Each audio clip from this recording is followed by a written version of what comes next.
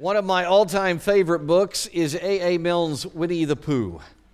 Love Winnie the Pooh. Many of my friends are aware of my love for Edward Bear, known to his friends as Winnie the Pooh. Over the years, they have given me a number of copies of Winnie the Pooh. In fact, I have copies, a bunch of English copies, and I have one in Russian. I even have one somebody gave me in Latin. Yes, Winnie il Pooh. Very famous book in Latin. So it may prove as no surprise, knowing I love Pooh Bear, it may not surprise you that when I got to today's text in the Sermon on the Mount, which concerns a narrow gate and a tight squeeze, I immediately thought of chapter 2 when Pooh cannot fit through the gate of the doorway at Rabbit's house. Just in case you are not a huge fan of Pooh and horribly have been so deprived as to not know chapter 2 of Winnie the Pooh, here is the brilliant Disney rendition. Take a look and listen.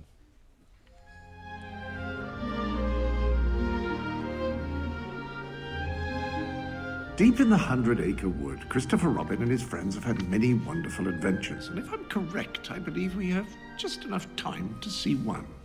On this fine day, Winnie the Pooh was invited over to his friend Rabbit's house for a bit of lunch. Being served his most favorite of foods, Pooh happily sat down to eat. And he ate, and ate, and ate, and ate, and ate, and ate, and ate, and ate, and ate, and ate, until at last he said to Rabbit in a rather sticky voice, I must be going now. Goodbye, Rabbit. No, oh, help and bother. He can't fit through the narrow opening, but it's the only way to get out. With that in mind, open your Bible to Matthew chapter 7. Let's hear Jesus speak. Matthew chapter 7, we'll pick it up in verse 13. Enter through, says the Lord, enter through the narrow gate. For the gate is wide, and the road is broad that leads to destruction, and there are many who go through it. How narrow is the gate, and difficult the road that leads to life, and few find it. As we say in our worship guide, you got a worship guide when you came in. Open that up. As we say in the notes there, verses 13 and 14 describe the narrow gate. Jesus exposes the traumatic truth that very few people find the way that leads to life. By context from the sermon, gate here appears to be describing justification, the idea of a person being made right before God, the impossible, amazing thing of a human being right before God. It's what Jesus elsewhere in Matthew calls entering the kingdom of heaven or entering the kingdom of God. Take a look, Matthew chapter 19. Jesus said to his disciples, I assure you, it will be hard for a rich person to enter the kingdom of heaven. Again, I tell you, it's easier for a camel to go through the eye of a needle than for a rich person to enter the kingdom of God. Jesus is showing here, he's describing the fact that most people settle for easy roads and broader natural courses. They are so full of things that they can't fit through God's narrow gate. Speaking of context, I want to introduce you to my friend, Dr. Tom Seams. Tom enjoys memorizing Scripture. And when I told Tom that I was going to teach the Sermon on the Mount, he mentioned, hey, I might memorize that. That would be fun. And I said, do it. I challenged him to memorize it, and he has. So I wanted him to give us a context on this narrow gate by reciting from memory the entire Sermon on the Mount. Please welcome Dr. Tom Seams. We're so glad you're here. Thank you.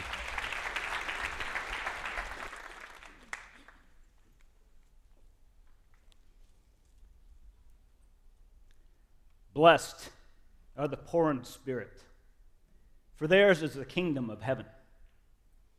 Blessed are those who mourn, for they will be comforted. Blessed are the meek, for they will inherit the earth. Blessed are those who hunger and thirst for righteousness, for they will be filled. Blessed are the merciful, for they will be shown mercy. Blessed are the pure in heart, for they will see God. Blessed are the peacemakers, for they will be called sons of God. Blessed are those who are persecuted because of righteousness, for theirs is the kingdom of heaven. Blessed are you when people persecute you, insult you, and falsely say all kinds of evil against you because of me. Rejoice and be glad, because great is your reward in heaven. For I tell you,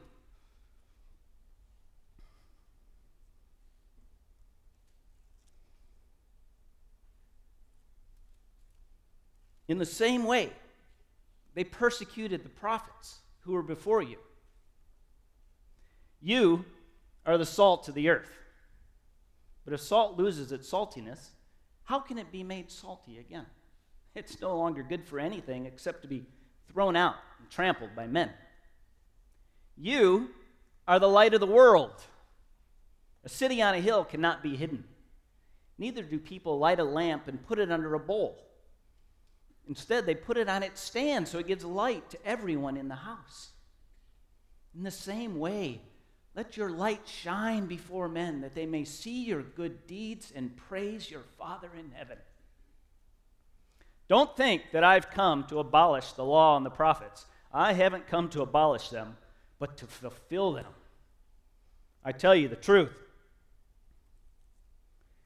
Till heaven and earth disappear, not the smallest letter, not the least stroke of a pen will by any means disappear from the law until everything is accomplished. Anyone who breaks one of the least of these commandments and teaches others to do the same will be called least in the kingdom of heaven. But whoever practices and teaches these commands will be called great in the kingdom of heaven.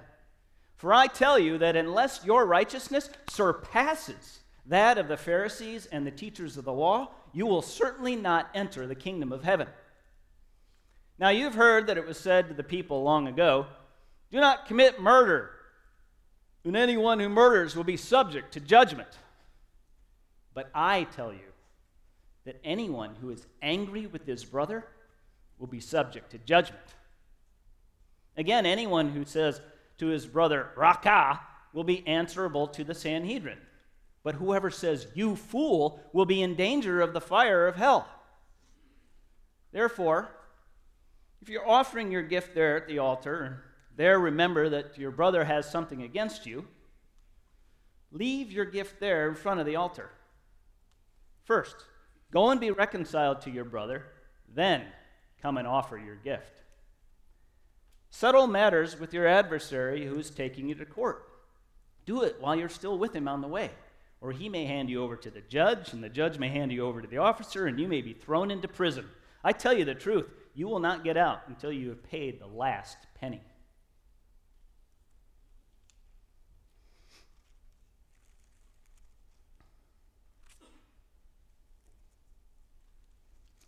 You have heard that it was said, do not commit adultery. But I tell you that anyone who looks at a woman lustfully has already committed adultery with her in his heart. If your right eye causes you to sin, gouge it out and throw it away. It's better for you to lose one part of your body than for your whole body to be thrown into hell. And if your right hand causes you to sin, cut it off. Throw it away. It's better for you to lose one part of your body than for your whole body to go into hell. It's been said, anyone who divorces his wife must give her a certificate of divorce. But I tell you that anyone who divorces his wife, except for marital unfaithfulness, causes her to become an adulteress. And anyone who marries the divorced woman commits adultery. You have heard that it was said to the people long ago, do not break your oath, but keep the oaths you have made to the Lord. But I tell you, don't swear at all, either by heaven, for it is God's throne, or by earth, for it is his footstool, or by Jerusalem, for it's the city of the great king. And don't swear by your own head, because you can't make even one hair white or black. Simply let your yes be yes and your no, no. Anything beyond that comes from the evil one. You have heard that it was said, eye for eye and tooth for tooth. But I tell you, don't resist an evil person. Don't resist him at all. If someone strikes you on the right cheek, turn to him the other also. If someone wants to sue you and take your tunic, give him your cloak as well. If someone forces you to go with him 1 mile, go with him 2 miles. Give to the one who asks you, and don't turn away from the one who wants to borrow from you.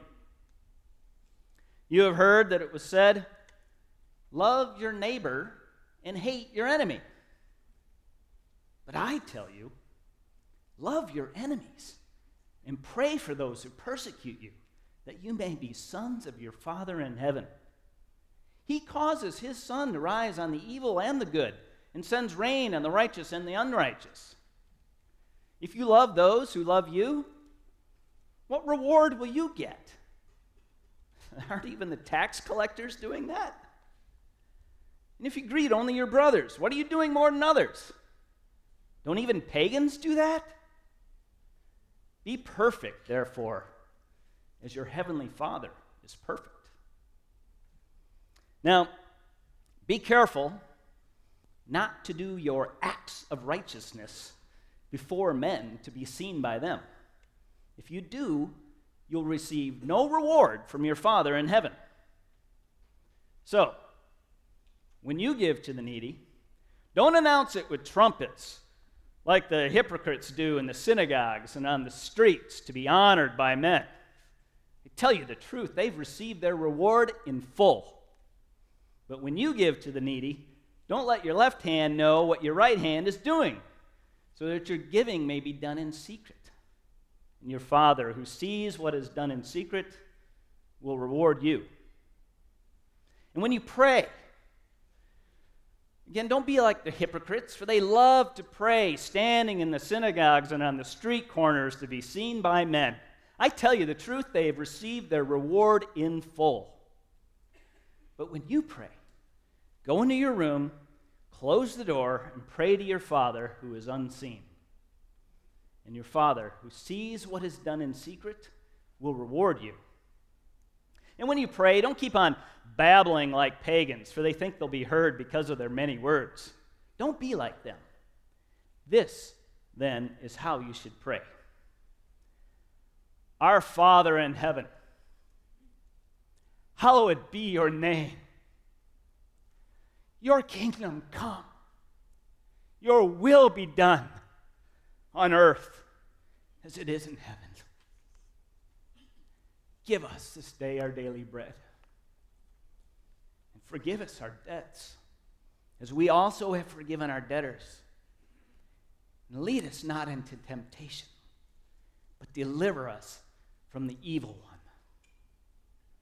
For if you forgive men when they sin against you, your heavenly Father will also forgive you. But if you don't forgive men their sins, your Father will not forgive your sins.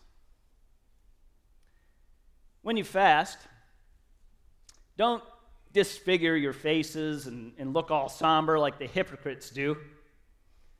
They love to do this and be seen by men. I tell you the truth, they've received their reward in full. But when you fast, put oil on your head and wash your face, so that it will not be obvious to men that you are fasting, but only to your Father who is unseen. And your Father who sees what is done in secret will reward you. Don't store up for yourselves treasures on earth, where moth and rust destroy and where thieves break in and steal. But store up for yourselves treasures in heaven, where moth and rust do not destroy, and where thieves do not break in and steal. For where your treasure is, there your heart will be also. The eye is the lamp of the body. If your eyes are good, your whole body is full of light. But if your eyes are bad, your whole body is full of darkness. If then the light within you is darkness, how great is that darkness? No one can serve two masters. Either he will hate the one and love the other, or he will be devoted to the one and despise the other. You cannot serve both God and money. Therefore, don't worry about your life, what you will eat or drink, or about your body, what you will wear. Is not life more important than food, and the body more important than clothes? Look at the birds of the air. They don't sow or reap or store away in barns, and yet your heavenly Father feeds them. Are you not much more valuable than they? Who of you, by worrying, can add a single hour to his life? Why do you worry about clothes? See how the lilies of the fields grow? They don't labor or spin. Yet I tell you that not even Solomon, in all his splendor, was dressed like one of these. If that is how God clothes the grass of the earth, which is here today and tomorrow is thrown into the fire, will he not much more clothe you, O you of little faith? So don't worry, saying, what shall we eat? What shall we drink? What shall we wear? For the pagans run after all these things, and your heavenly Father knows that you need them. But seek first his kingdom and his righteousness, and all these things will be given to you as well. Therefore, don't worry about tomorrow, for tomorrow will worry about itself. Each day has enough trouble of its own. Do not judge, or you too will be judged. For in the same way you judge others, you will be judged. In the measure you use, it will be measured to you. Why do you look at the speck of sawdust in your brother's eye and pay no attention to the plank in your own eye? How can you say to your brother, let me take the speck out of your eye, when all the while there's a plank in your own eye? You hypocrites! First, remove the plank from your own eye, and then you will be able to see clearly to remove the speck from your brother's eye. Don't give dogs what is sacred. Don't throw your pearls to pigs. If you do, they may trample them under their feet and then turn and tear you to pieces. Ask, and it will be given to you. Seek, and you will find. Knock, and the door will be opened to you. For whoever asks receives. He who seeks finds, and to him who knocks the door will be opened.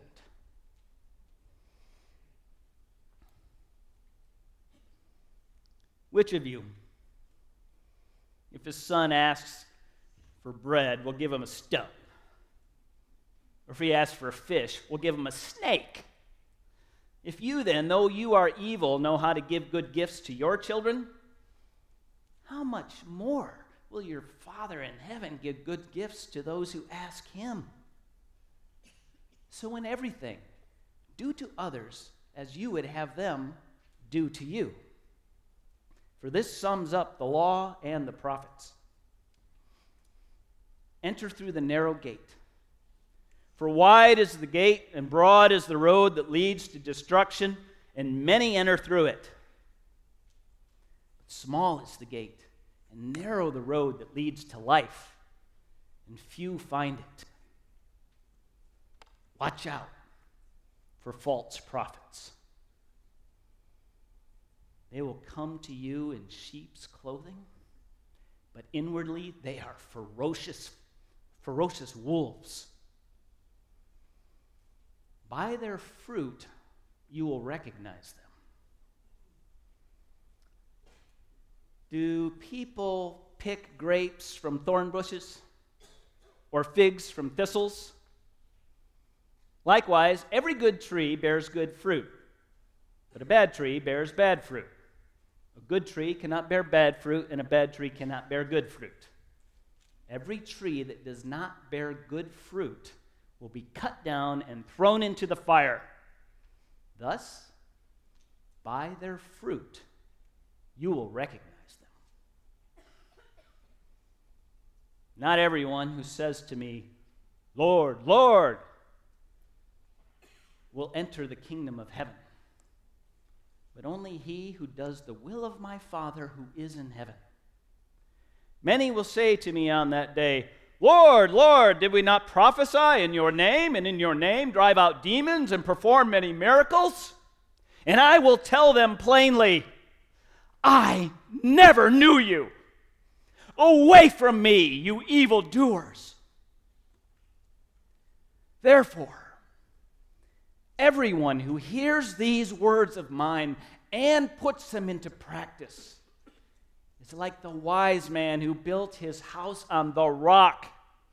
The rains came, the streams rose, the winds blew and beat against that house. Yet it did not fall down because its foundation was on the rock.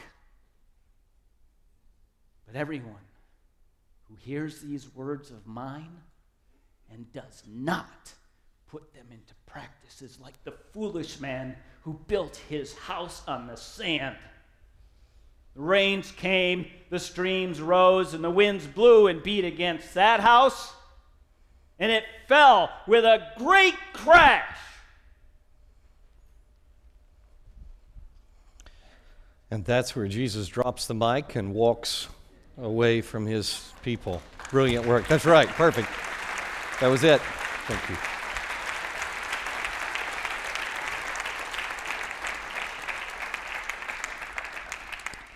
This is heavy stuff. It's real stuff. And Jesus isn't playing around as he lays out this ethic. And I thought it was important to have that tone in our minds as we approach the narrow gate. Now, look at the reaction when Jesus gave that sermon the first time when he gave it. Here's what followed immediately after Jesus dropping the mic. This is what follows. When Jesus had finished this sermon, the crowds were astonished at his teaching because he was teaching them like one who had authority and not like their scribes. Here's an example of Jesus, how he teaches with different authority. Look at the word broad back in verse 13 that we just read earlier. The Greek text has this term, platus. Platus is a very rarely used word, and it is quite specific. Platus it's an engineering term. It's an engineering term for something that is really spacious from side to side, like Pooh Bear after he eats all the honey. Seriously, platus means wide. It means well-traveled. This word was very often used outside the Bible of a highway, but there's even more going on here. This is really cool. Get this. In Athens, okay, which was considered the greatest center of thought life in the world, in Athens they used platus fairly often, but they didn't just use it to describe their broad streets. No. In Athens, they used platus as a euphemism for their great learning, for their rhetoric, for their sophistry, for their philosophy. Jesus seems to be taking a shot here at Greek philosophy.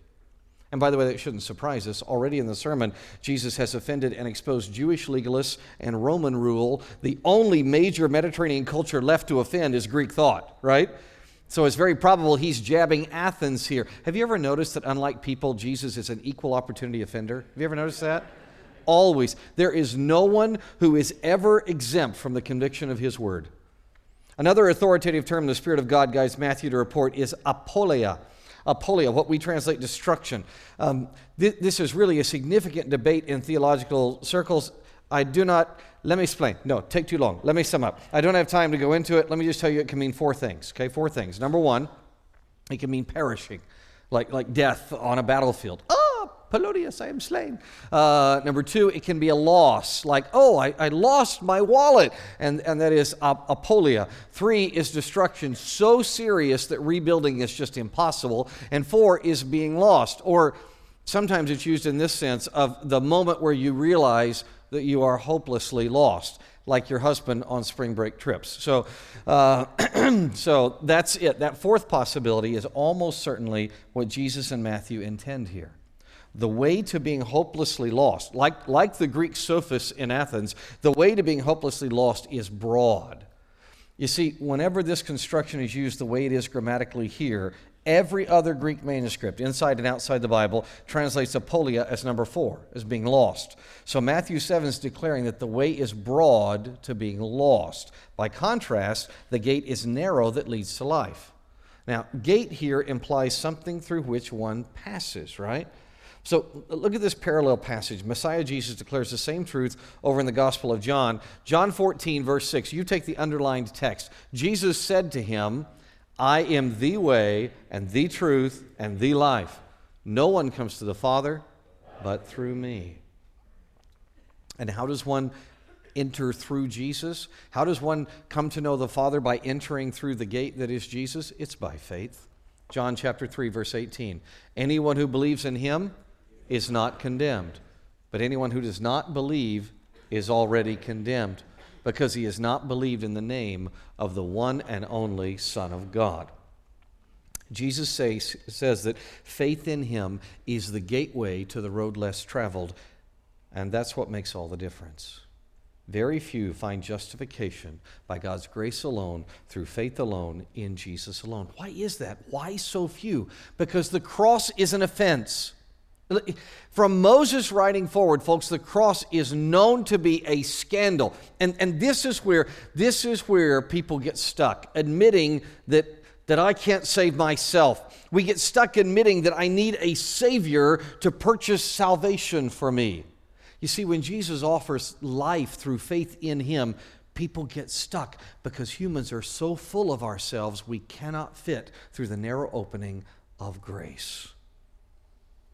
Look, just consider the worldviews that you just heard. When Dr. Seams was going over the Sermon on the Mount, you probably noticed hearing it that way instead of reading and studying it, it becomes more evident that Jesus is talking about different worldviews. A number of times he picked on Pharisaic Judaism, right? You have heard it was said, right? Well, what's the deal in Pharisaic Judaism? The idea is you earn your justification by your works, right? That's what the Pharisees taught. And then he said so many times, he was talking about the pagans. Even the pagans do that, right? What's paganism all about? It's all about following the right formula so that you can earn your salvation. And every religion since is the same. Any worldview you have ever bumped into, studied, or made up on your own has this as its foundation. You must do the proper things in order to earn your salvation. But what Jesus offers is radically different.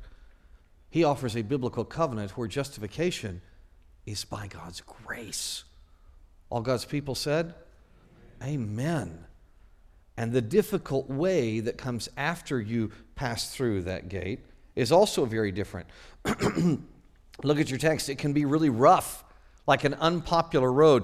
You see, in the first century, there was a massive difference between their broad marble highways, which are still beautiful to this day, and very easy to travel on, and the rough tracks that were what they called roads that were the smaller byways.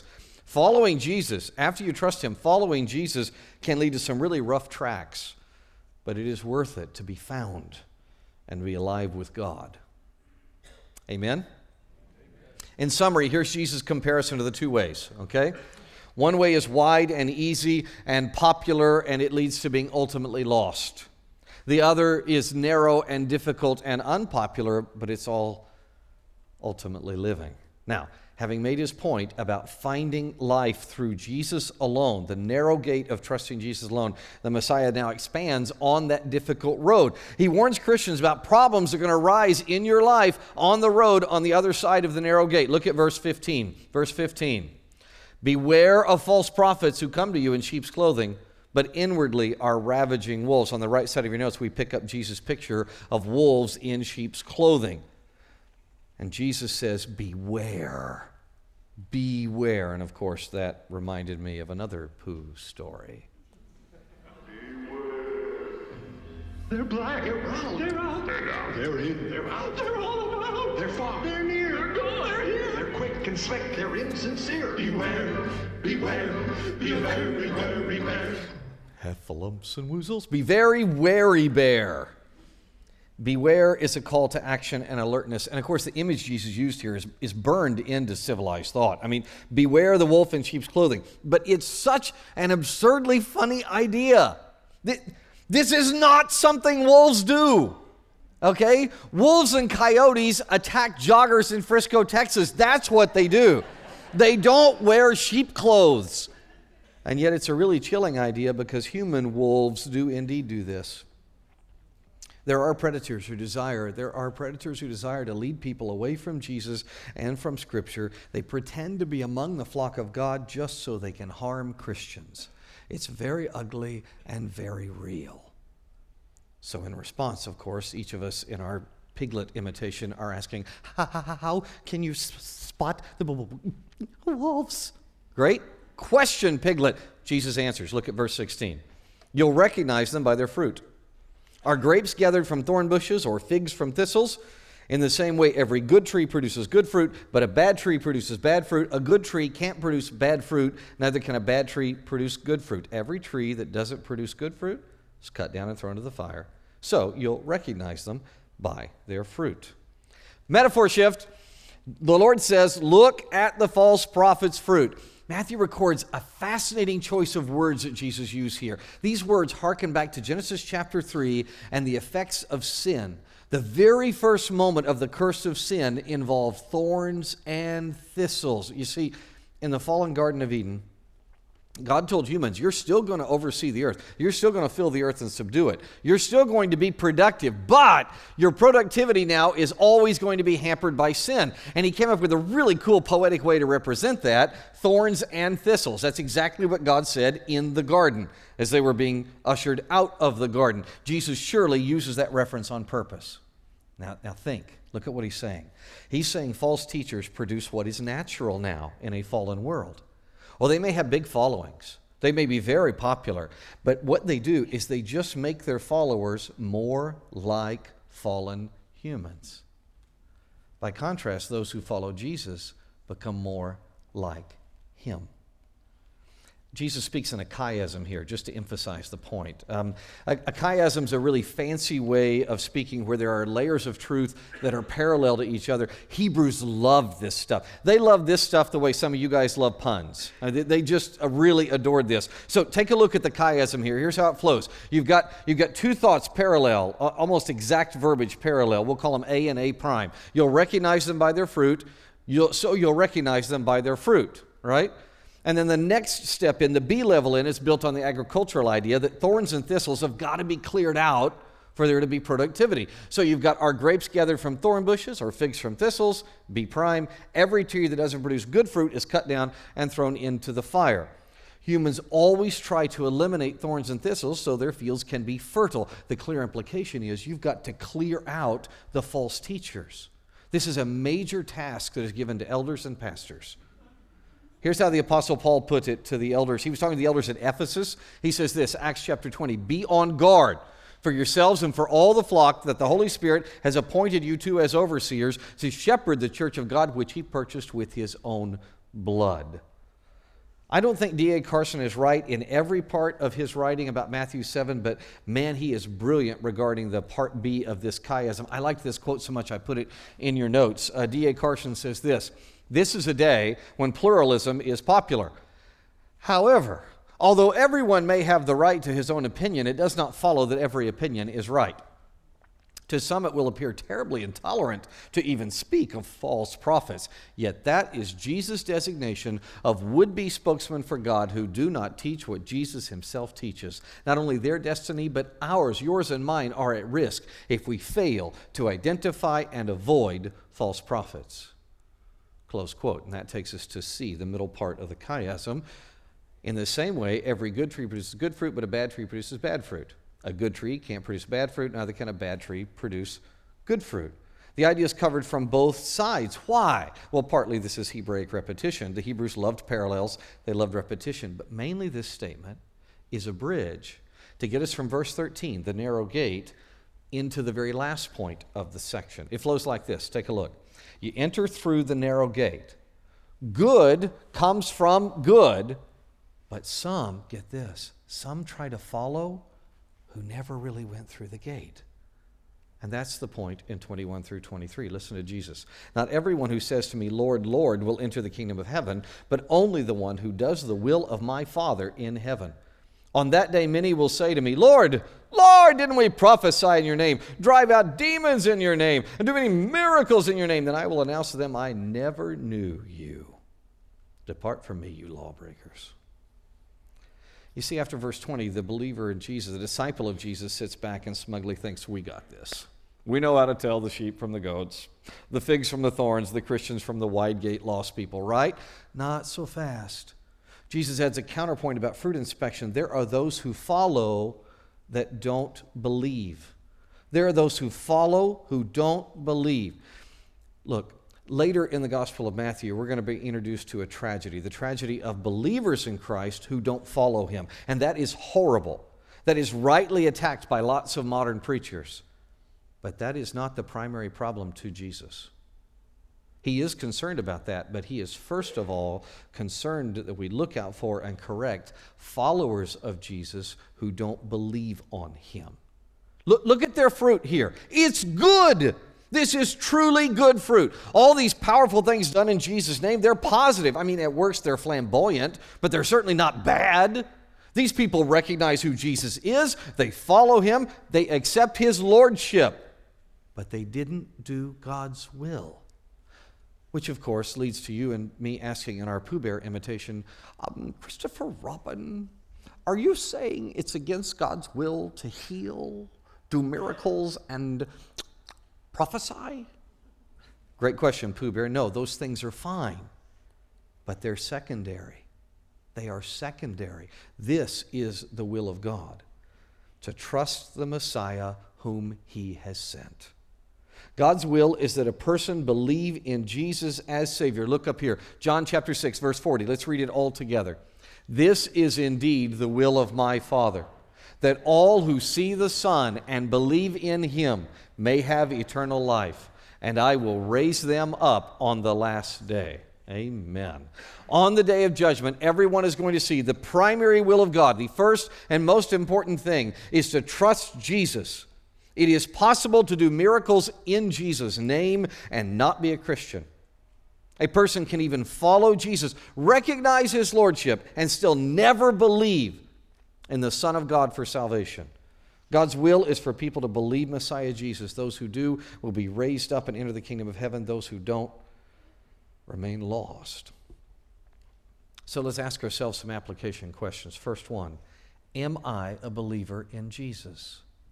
Ask yourself that. Nothing matters more. Going to church will not get me into heaven.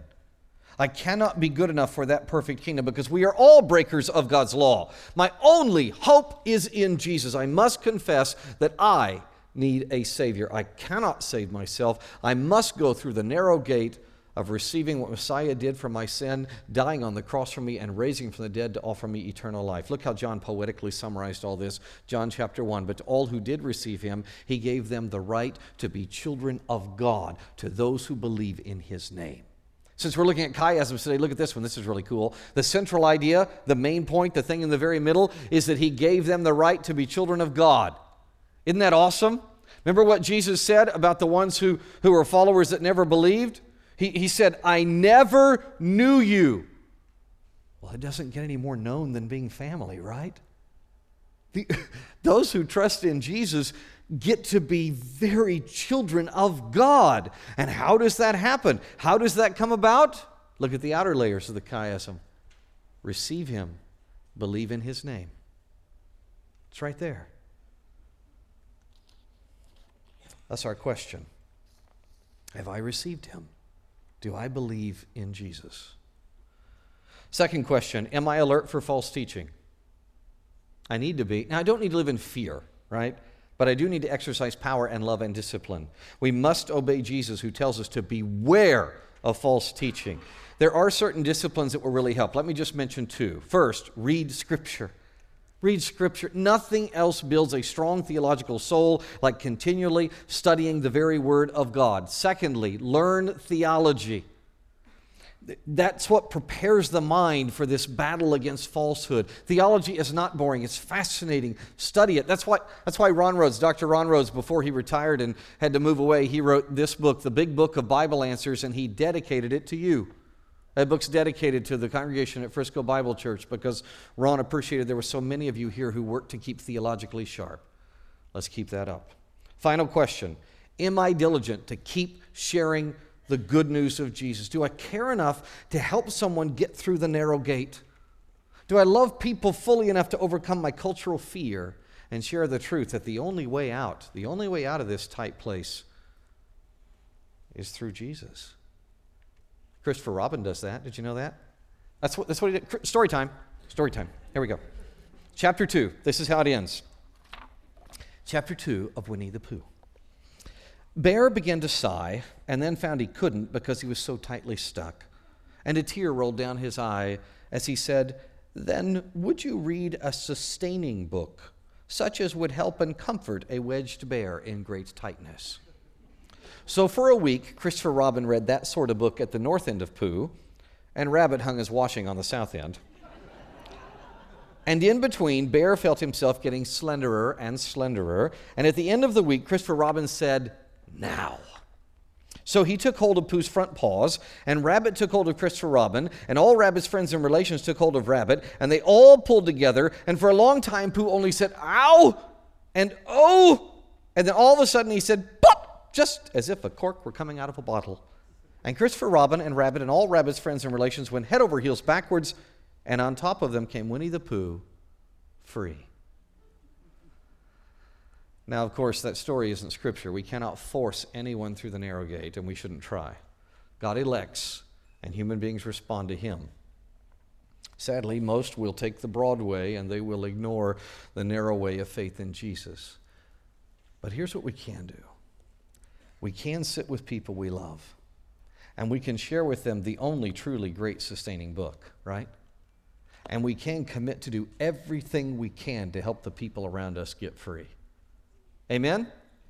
Pray with me, please. Father, I pray for those who are not believers in Jesus here that are studying with me today, wherever they may be. I ask you to draw them to you right now and bring them to faith in Jesus. Let them trust Jesus as Savior. And I pray for all of us who are Christians that we will keep sharing the good news of Jesus because it's the only way out. In Jesus' name.